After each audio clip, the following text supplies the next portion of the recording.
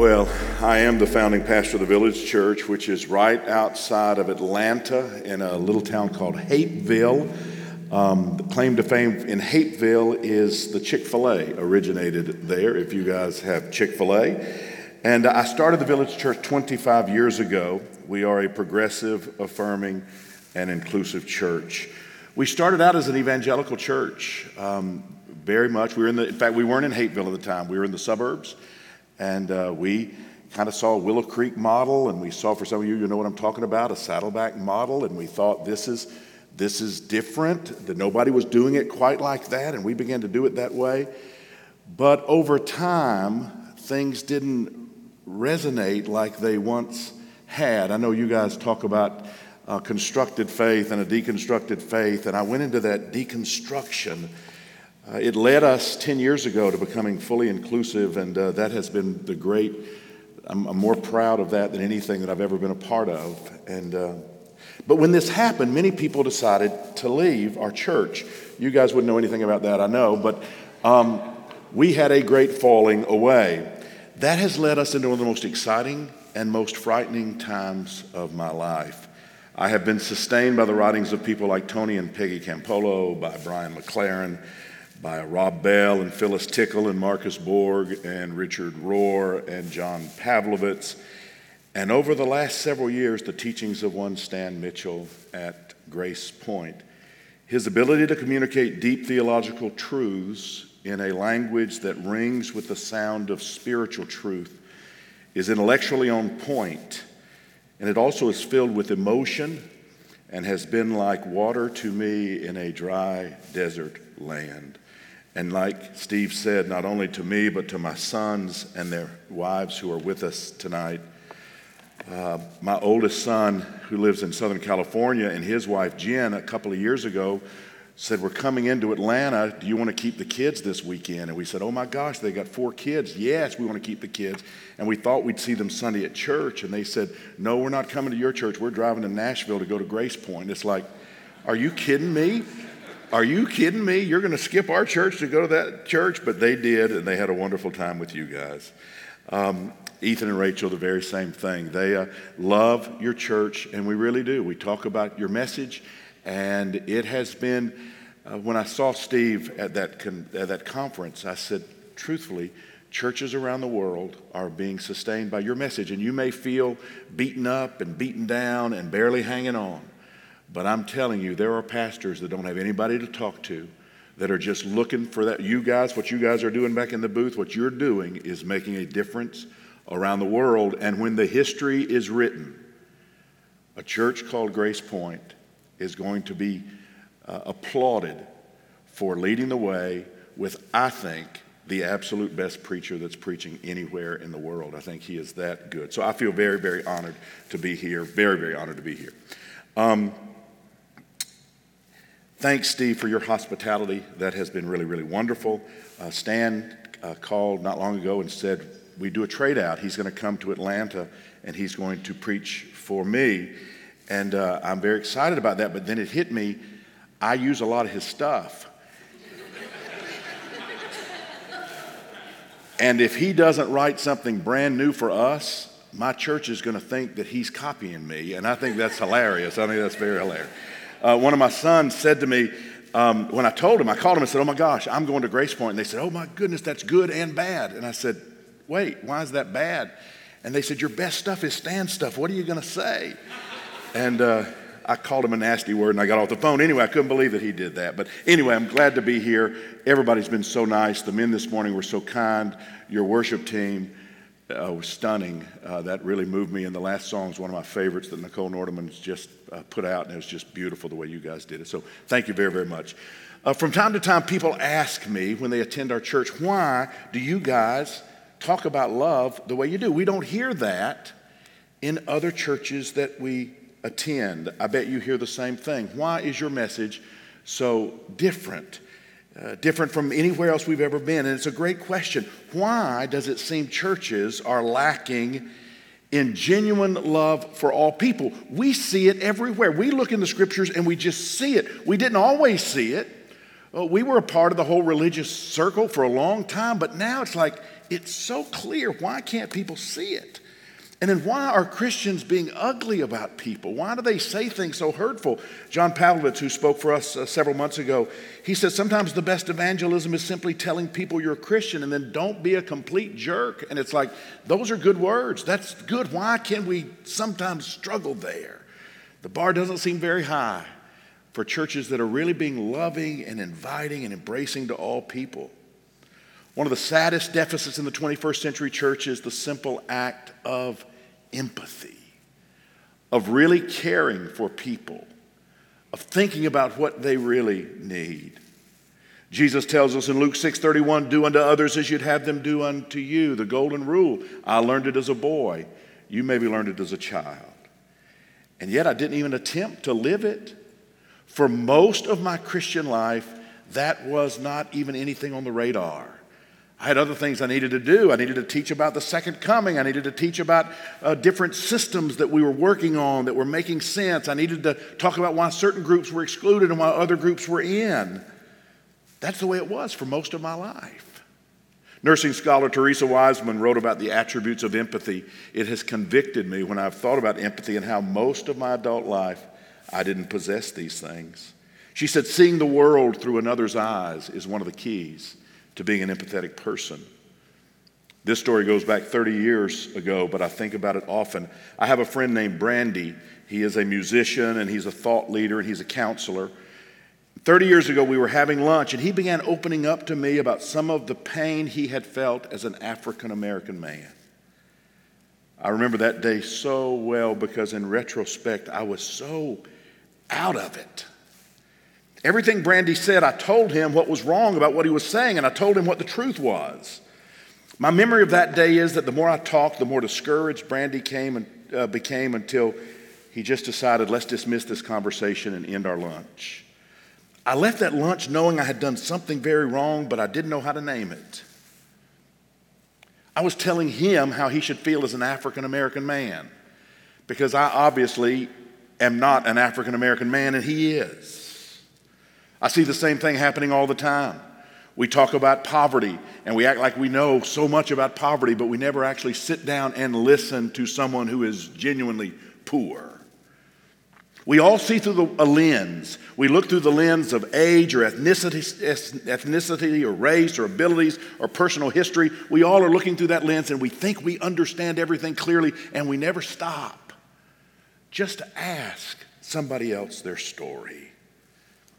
Brandy and I have long moved past that day, but it's never left me because I knew in that day I was not being a very empathetic person. I was not treating Brandy the way I would be wanting him to treat me. I was not following the golden rule. Weissman says something else. She says, learning to be non-judgmental is a key to being an empathetic person. I look back and I'm embarrassed about how judgmental I've been in my life. I was super judgmental about the poor. Why don't you just get a job? Why don't you just go and get a job? Go and apply and get a job. And then I moved into Atlanta where I'm surrounded by people who don't have a place to live. They don't have a transportation money. They don't have anything and they have no fallback, no support system. And suddenly I'm realizing this is tough. This is tough. I read the book Hand to Mouth, Living in Bootstrap America. I don't know if y'all ever read that book. It's one of the great books by Linda Tirado. And it changed for me. Why was I so judgmental? Suddenly I said, I've got to stop listening with so much judgment in my mind. Teresa Weissman also said to understand another person's feelings, to really try to understand their feelings.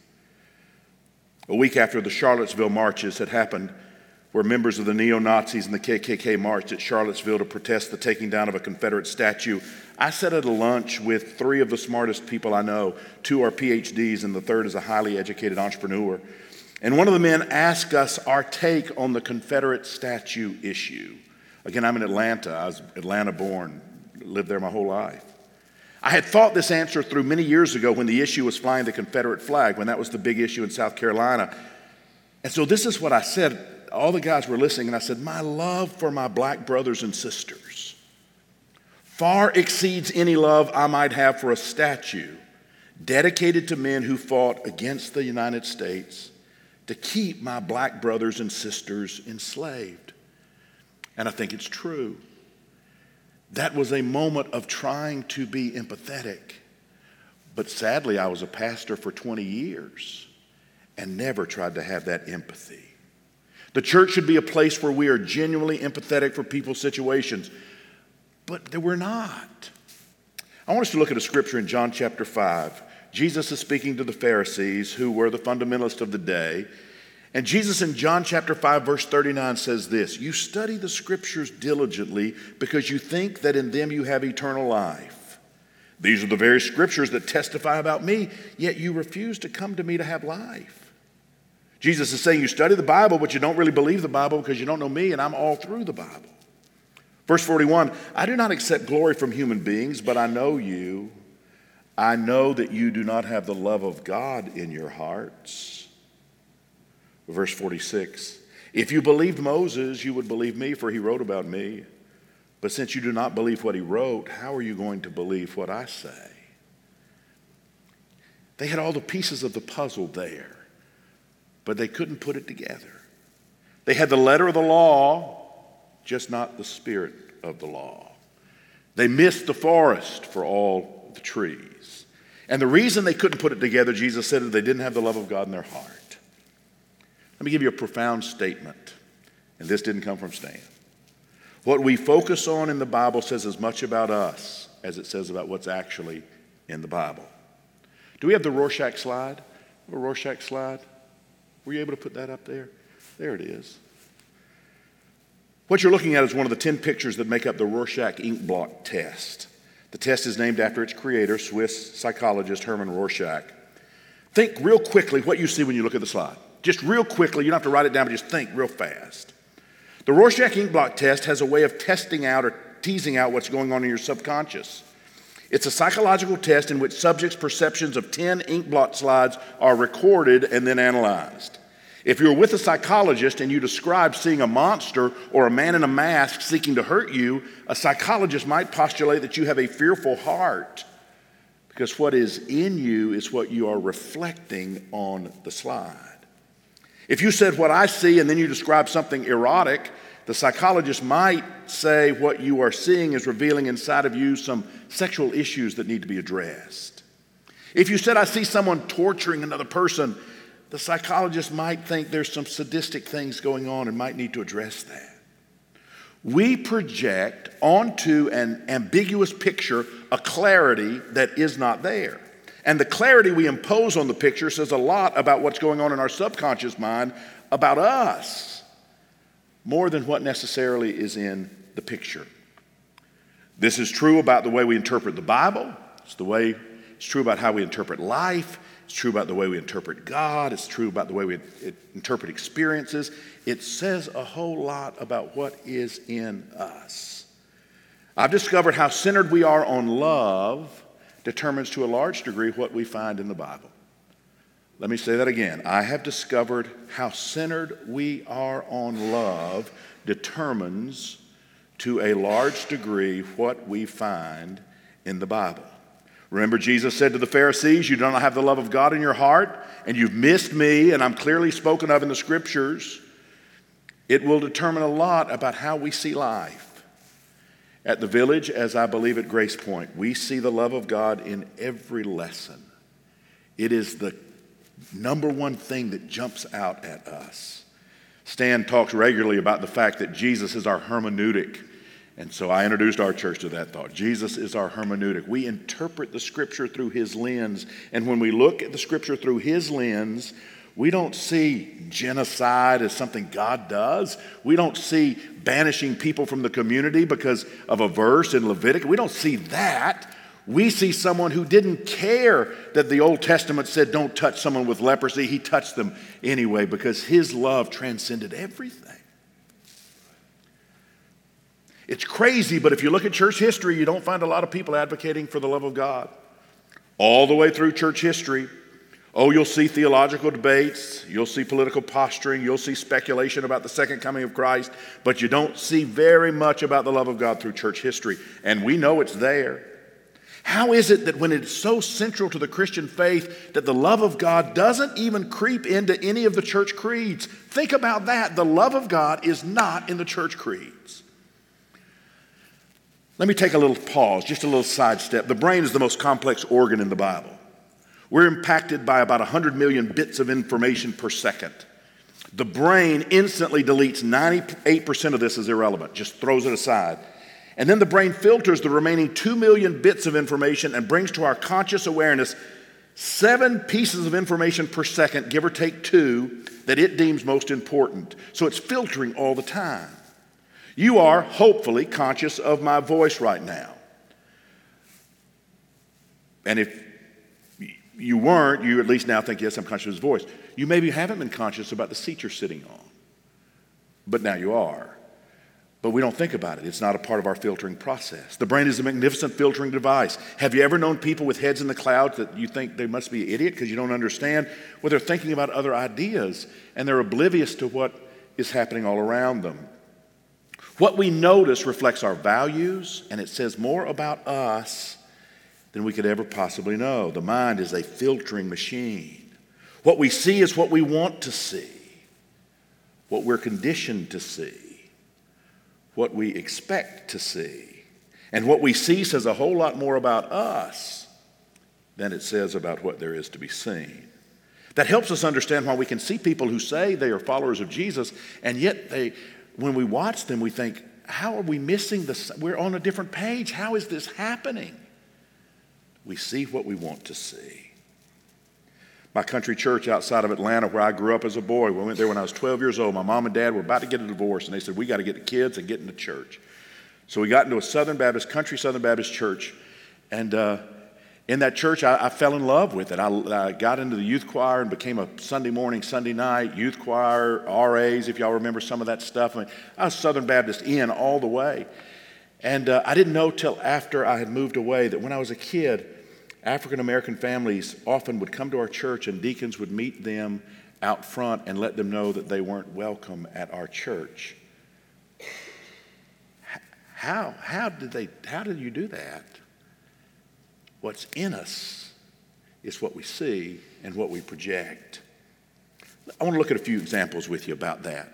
Derek Floyd, in his book on disarming Scripture, points out the shocking reality about numerous texts in the Old Testament that have been used repeatedly by Christians to justify genocides, like the Crusades, that's continuing even to the present time. Fighting in the name of Christ with the crosses emblazoned on their chest, Crusaders sacked Jerusalem in 1099, slaughtering the Jewish and Muslim inhabitants, cutting down unarmed men, women, and children with the sword. According to their own accounts, the Crusaders killed 80,000 people in the sacking of Jerusalem. Following the massacre, the Crusaders sang hymns of thanksgiving. One eyewitness writes in praise of this ghastly event, in the temple and porch of Solomon, men rode in blood up to their knees in bridle reins. Indeed, it was just and splendid judgment of God that this place should be filled with the blood of unbelievers, since it had suffered so long from their blasphemies. The city was filled with corpses and blood. That's horrible. What's in us is what we reflect on the Scriptures.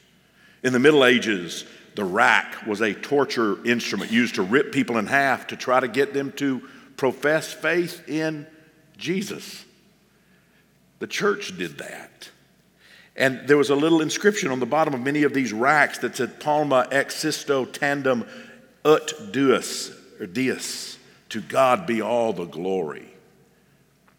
Really? Screams, agony, torture, all for the glory of God. This was used on heretics and witches and political dissidents and Jews and Muslims, anybody who disagreed with the church. This is what happened. How is it possible? How is it possible that people who claim to be following the Lord, who told us to love and bless those who persecute us, have turned into the persecutors? In our early history, Native Americans were frequently cast in the role of the Canaanites and the Amalekites in order to justify their slaughter. Again, this is from Floyd's book. I was shocked. He quotes Sylvester Johnson stating the result of this was through war, starvation, and disease, at least 95% of the 100 million Native Americans were wiped out. As recently as 1994, these same biblical texts were used to spur on the killing of around 800,000 Tutsis in the Rwandan genocide. Inciting his congregation to participate in the massacre, one pastor preached on 1 Samuel 15, where Saul was rejected by God for failing to wipe out the Amalekites. And he said this, if you don't exterminate the Tutsis, you'll be rejected. If you don't want to be rejected by God, then finish the job of killing the people that God has rejected. No child, wife, old man should be left alive. And all the people said, amen. How is this possible? Here's the principle. You see what you want to see, what you expect to see, what you're conditioned to see, and you filter out everything else, and that blinds us to the glory of God and the beautiful face of Jesus and the love that is supposed to flow from all of us. One of the grossest examples of this occurred in Nazi Germany. The Nazis had on their belt buckles, Gott mit uns, God is with us. For a lot of Jewish children, the last thing they saw before they were sent to the showers and gassed was the belt buckle worn by their murderers. God with us. And the bulk of Nazi Germans were Lutherans and Catholics.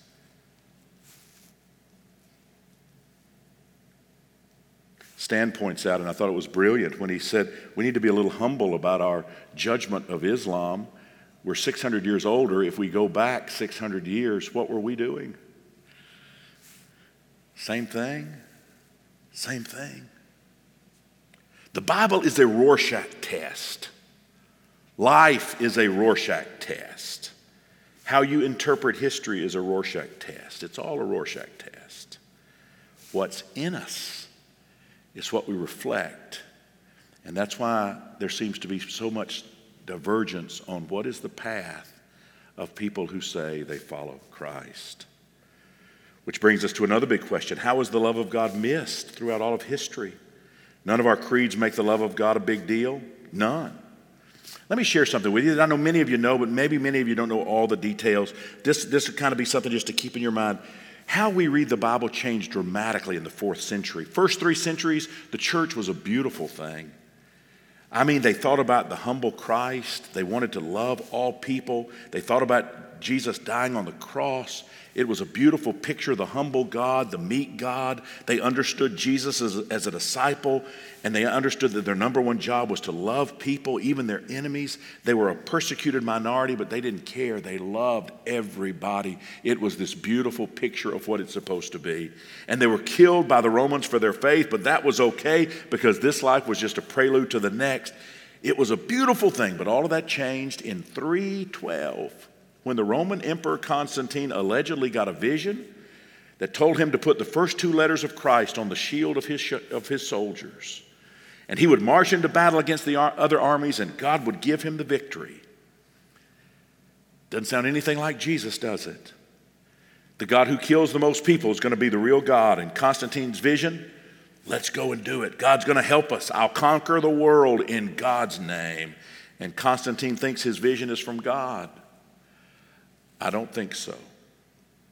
He goes on the battlefield and he wins, and the next year he legalizes Christianity and he begins throwing money at the church. He throws money and power at Christians. He gives them the pagan temples for their meeting places. That's when we start calling buildings churches. Christianity becomes paganized overnight.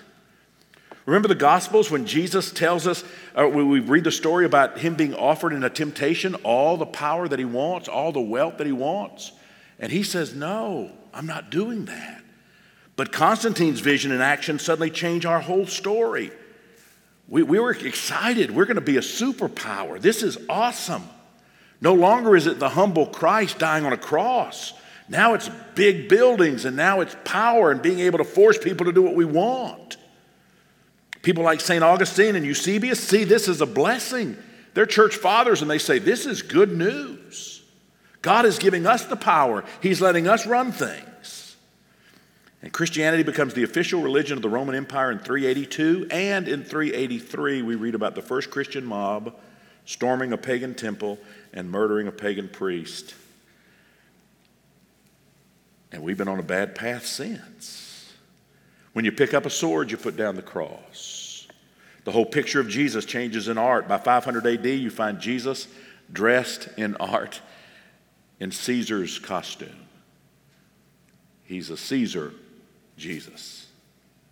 All of that stuff about imitating Jesus, all that begins to get filtered out. We're going to do it a different way. Once violence got into our hearts and our lifestyles, we begin to make God into our own image. So here we are in 2017. And so many people see the church one way, and some of us say, that's not what we see. That's not what we see. How is it possible we're so divided? Well, you see what you want to see, what you expect to see, what you are conditioned to see, and you filter out everything else. And doing that blinds us to the glory of God and the face of Jesus. We are heirs of that Constantinian mindset. But our church is very much like yours. We've gone against the grain. We've said that's not the church. That's not the dream of the church. That's not the dream that was in God's heart. We are going to love all people. And I want you to know something. It was tough. We are a little ahead of y'all as far as going through some. We didn't have as far to fall, I will tell you that. We weren't as lofty and in such a big setting as you guys were. But we had people that left us. And it was painful. I never will forget one of my best friends that had been with us forever. I wrote him 30 pages of just agony trying to explain to him theology of our inclusion of all people, and that this wasn't something that just was done on a whim, that this is something that has been moving in our hearts and we've been studying for years and years and years. And his response to me was quick and to the point. You're a heretic. I fear for your soul when you stand before God. I know you guys have heard that kind of stuff. But you know what? We wanted to be a church that was loving. And we said, the church has been wrong a lot. So just because they've always thought this one way, they've thought this one way in a lot of ways, and they've been wrong. I went to school when I was in seminary. I went to Southern Baptist University and Southern Baptist Seminary.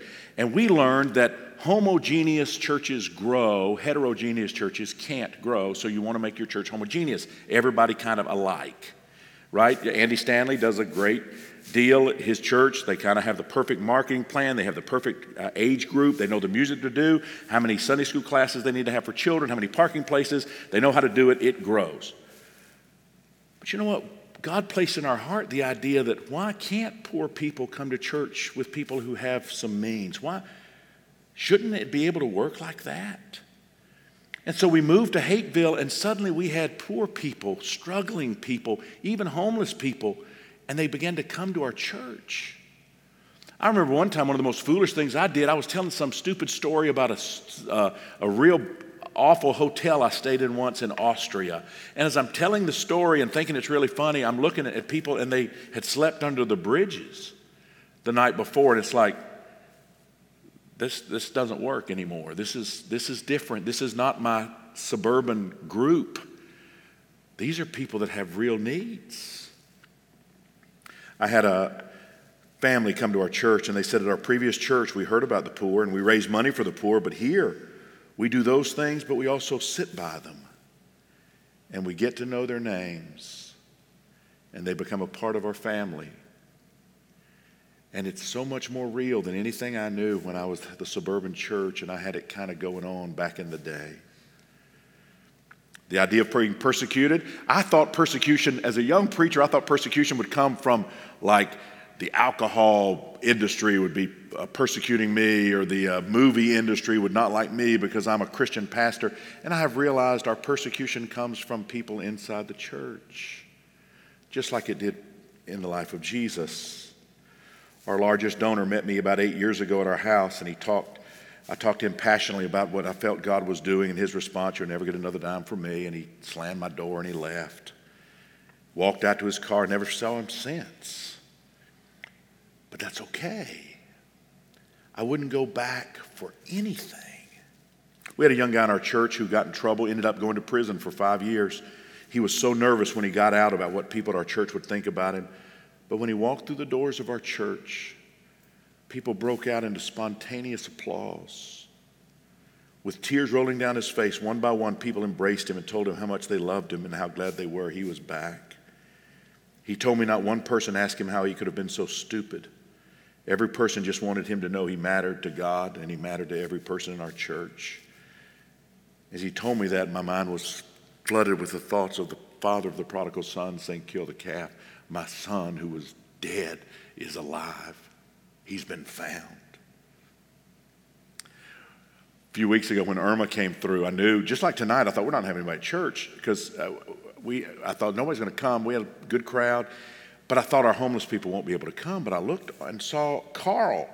And I said, Carl, how'd you get here? Because Irma, it had been like this crazy storm we had gone through. And he said, I walked. And I said, where do you live? And he said, Riverdale. I said, how many miles is that? He said, 5. It's like, you walked to church 5 miles through a hurricane? And he said, I want to be with my church family every Sunday. We have a couple, Joe and Jim. They've been with us 25 years. They've been together 30 years. They're ushers at our church 25 years. But for 15 years, we never mentioned their relationship. And they stuck with me. They are way better people than I deserve. Way better people. Do you know how wonderful it is to be able to say, with the love of God in my heart, Joe and Jim have been together 20 or 30 years. And they're 2 of our best friends.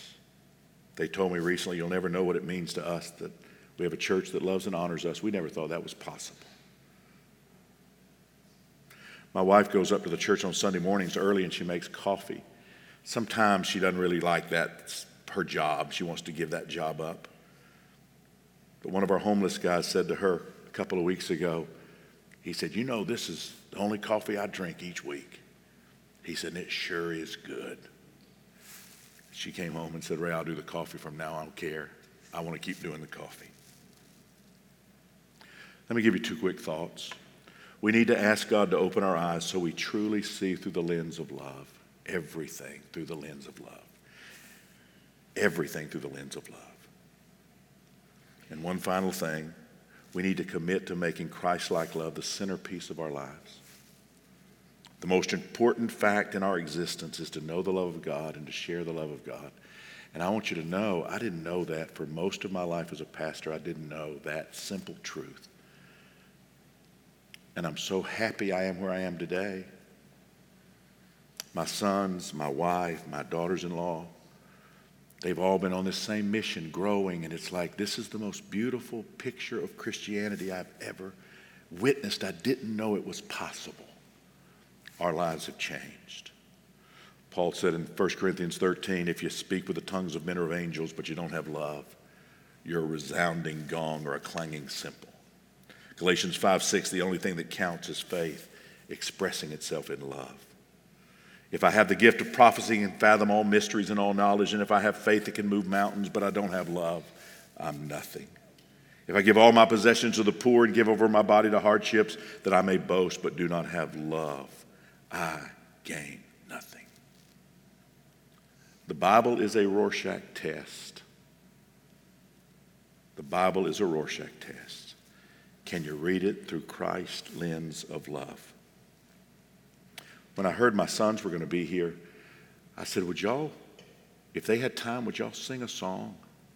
And then Matt was so nice. I asked Matt, I said, would that throw things off? He said, absolutely not. We'll make some changes, and absolutely not. We just want you to know how much we love you, Grace Point. We love you. You have been what has sustained us at times when nothing else was holding us up. A timely message by your church was what we needed. And we just want to say thank you. Thank you for letting us be here. I'm going to pray. And as I'm praying, I'm going to ask the guys to come up. And I want them to close with a song, okay? God, thank you for this time. Thank you for this beautiful congregation. Thank you for the love in their hearts that lets them see a message that we understand now so clearly is there. Yet so many miss it. May we be people of love. May it permeate all that we do. And we thank you for this. In Jesus' name.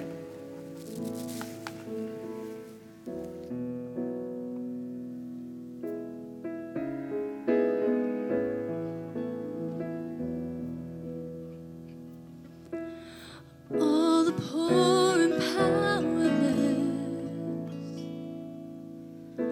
and all the lost and lonely, all the thieves will come confess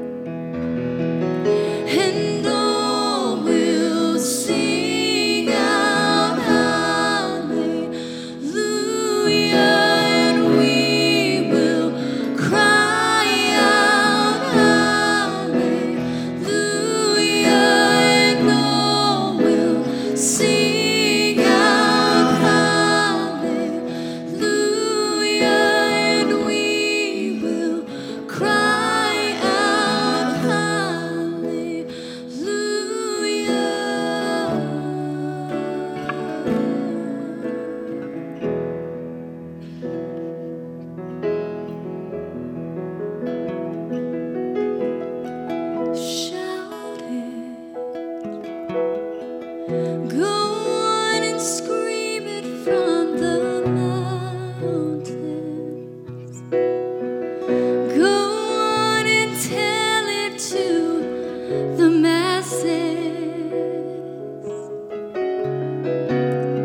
He is God. Oh, and shout.